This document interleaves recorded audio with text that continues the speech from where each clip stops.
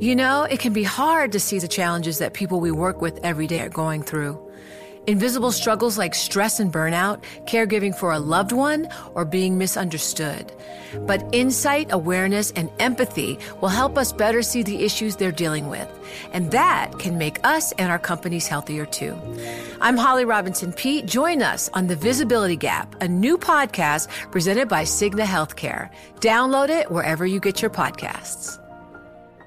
You know success when you see it. Or you think you do. The people in the spotlight. But what about those small business masterminds who succeed at making their money work harder? They do that by having a business bank account with QuickBooks Money, which now earns 5% annual percentage yield.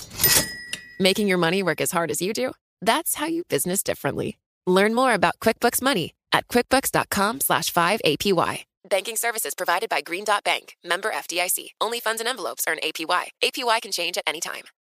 The countdown has begun. From May 14th to 16th, 1,000 global leaders will gather in Doha for the Qatar Economic Forum powered by Bloomberg.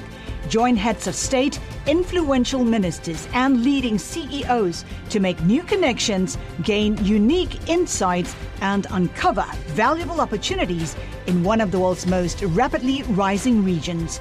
Request your invite for this exclusive event at QatarEconomicForum.com. This is Bloomberg Law with June Grosso from Bloomberg Radio.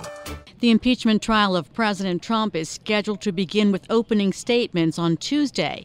And today, President Trump named 3 lawyers that he's adding to the legal team that will represent him at the impeachment. Harvard Law Professor Emeritus Alan Dershowitz and former Whitewater prosecutors Ken Starr and Robert Ray will join the team led by White House counsel Pat Cipollone and Jay Sekulow, Trump's personal attorney. Joining me is Brad Moss, a partner at Mark Zaid. So, Brad, what do you make of the new additions? So this is basically like a 1990s redux, what we've got here. Alan Dershowitz, certainly, long history of legal scholarship and everything. He was on OJ's defense team, well known in the constitutional field for his analysis. But he had kind of fallen into obscurity for a while until he came back as this big cable news defender of Donald Trump. And then you've got Ken Starr, the infamous Ken Starr, who, led the Bill Clinton impeachment move in the 90s, tried to get Clinton impeached over the perjury and suborning perjury allegations, and then was run out of Baylor University for allegedly botching responses to sexual assault incidents. So it almost feels like it's a past their prime legal team that was once really good, or at least really competent, and are now there because the president likes how they coordinate and how they communicate on TV, even though it doesn't necessarily have any relation to how they would handle arguments in the Senate trial. Here you're going to have Ken Starr, who during the Bill Clinton impeachment certainly called upon the president to comply with subpoenas and turn over documents, now defending the president who has not turned over any documents. Will that in any way come back to bite him? I'm sure there will be some level of hypocrisy pointed out there, though I think the response that someone like Ken Starr would have to that is that he still afforded Bill Clinton the opportunity to litigate a lot of those things in court. The Starr report took several years to compile and years of litigation over a lot of these privilege claims. And that never happened here. A lot of the disagreements over whether or not to turn over documents or let witnesses testify never got to court because the House of Representatives decided not to wait, that they couldn't spend 3 years litigating whether or not they could compel testimony when the election's coming up in November in the alleged impeachable conduct by the president concerns his efforts to interfere in this upcoming election.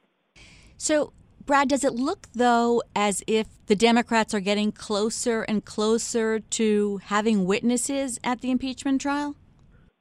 I think it's more likely than not there will be some witnesses. We've certainly seen some cracks in the Great Red Wall in the Senate GOP caucus in terms of their, amenability to witnesses, whether it's Susan Collins or Mitt Romney or a number of individuals. I think there's some interest in it. And part of that has to do with, the gamble that House Speaker Pelosi made in waiting until after the holiday recess to take the extra steps to actually transmit the articles to the Senate. She gambled and was proven right that with a little bit of additional time, more information would come out that would put pressure on these senators who don't necessarily particularly like the president, certainly don't like his style or his method of communicating, but are in the end still loyal Republicans. And the things that happened was, there was a lot of information that came out of state through some of this FOIA litigation being brought, and there was a lot of details provided through documents released by Lev Parnas, who used to be part of the president's inner circle in terms of his legal team, and who had a lot of damaging text messages. And that's going to make it politically difficult for some of these senators to allow for just a short trial that doesn't allow for additional information or witnesses. It can be hard to see the challenges that people we work with every day are going through. I'm Holly Robinson Peete. Join us on The Visibility Gap, a new podcast presented by Cigna Healthcare. Download it wherever you get your podcasts. Success is more than the final destination. It's a path you take one step at a time. It's discipline, it's teamwork, and it's the drive and passion inside of us that comes before all recognition. It's what Stifel's been doing for over 130 years. Quietly, yet strategically, Stifel's become one of the fastest growing wealth management and investment banking firms in the country. Our financial advisors go beyond traditional wealth management to provide clients with direct access to one of the industry's largest equity research franchises and a leading middle market investment bank. Because success is the drive it takes to keep climbing, the passion to keep investing, the best of each of us made better by the best in all of us. And that is where success meets success. Start your journey at Stifel.com. That's STIFEL.com. Stifel Nicholas and Company Incorporated, member SIPC and NYSE. You know success when you see it. Or you think you do. The people in the spotlight. Athletes, actors, artists. But what about the people behind the scenes? You know, the ones who make it all happen. The lighting engineers, the sideline photographers, the caterers. They're small business masterminds. And if there's one thing they have in common, it's making their money work harder. That's why they have a business bank account with QuickBooks Money, where they are now earning a generous 5% annual percentage yield. Yes, 5% APY. Making your money work as hard as you do? That's how you business differently. Learn more about QuickBooks Money at QuickBooks.com/5APY. Banking services provided by Green Dot Bank, member FDIC. Only funds and envelopes earn APY. APY can change at any time. So tell us more about the information that Les Parnas has and what he's been saying in some high-profile television interviews. Parnas, and to be very clear, no one should take much of anything Lev Parnas says without massive heaping grains of salt unless he's got actual verification, corroboration, unless he's got receipts that prove what he's saying. Because the way Lev Parnas talks, and you can hear it in the interviews he had with Rachel Maddow and Anderson Cooper, is he's very Trumpian in his way of communicating. He does a lot of exaggerations, a lot of mischaracterizations, and so you can't necessarily believe a lot of what he is saying. But what he has provided in terms of the receipts is how much this was being run through Rudy Giuliani, how Rudy was sending letters to the president-elect of Ukraine, outlining how he was acting on behalf of Donald Trump, something that, the White House has tried to claim that this was sort of Rudy going rogue and not actually being connected to the president. Well, at least from the appearances of what was in writing, it's here as Rudy very much had the approval of the president. And then you also got some more details about, some of this alleged stalking of the U.S. ambassador in Ukraine, Yovanovitch. We don't know for sure if this was just bloviating or actual real stalking, but it sounded like they were tracking her. They knew where she was going and how much security they had. This looks like a thuggish, mob operation, the way this was done. And as more information comes out, it's going to paint these individuals in a worse light. Do you think that when they decide what evidence to allow in, that the recent government report on the aid to Ukraine being held up, being illegal, will that come in? I mean, that report will certainly be included in the ultimate evidence, though I don't think that report from the GAO is going to sway anybody one way or the other. Everybody has a reason to always dispute the GAO's findings when it suits their purposes. The GAO claimed that the Obama administration had broken the law at different times when it came to the swap for Bo Bergdahl with the Taliban, or when it came to parts of the Obamacare exchanges. There's always something the GAO will find that any White House, Republican or Democrat, will dispute. But it kind of supplements the existing record.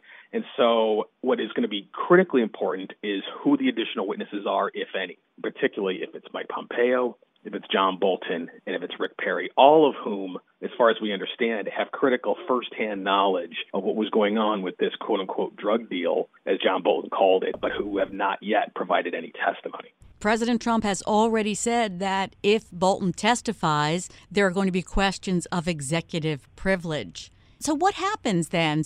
So this is somewhat unprecedented here because we didn't have this in the Clinton trial, and obviously Nixon never got this far. But the way it would work, at least under my understanding of the parliamentary procedure, is the initial motion to squash or to exclude some of the testimony would go before Chief Justice Roberts, who is presiding over the trial. He could issue a ruling one way or the other, but that ruling can be overturned by a majority of the senators. So if, for example, Chief Justice Roberts concluded that privilege did not apply and ordered Bolton to still testify about this information, a majority of the senators could overrule him and determine that they were going to exclude that anyways. And that kind of determination, at least as far as I am aware, cannot be otherwise subject to judicial review or anything else. That's final. Thanks, Brad. That's Brad Moss, a partner at Mark Zaid. Thanks for listening to the Bloomberg Law Podcast.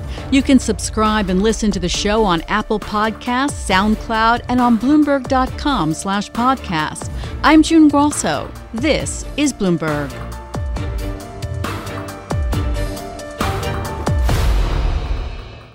You know, it can be hard to see the challenges that people we work with every day are going through.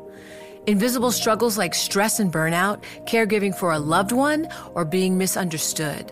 But insight, awareness, and empathy will help us better see the issues they're dealing with. And that can make us and our companies healthier too. I'm Holly Robinson Peete. Join us on The Visibility Gap, a new podcast presented by Cigna Healthcare. Download it wherever you get your podcasts.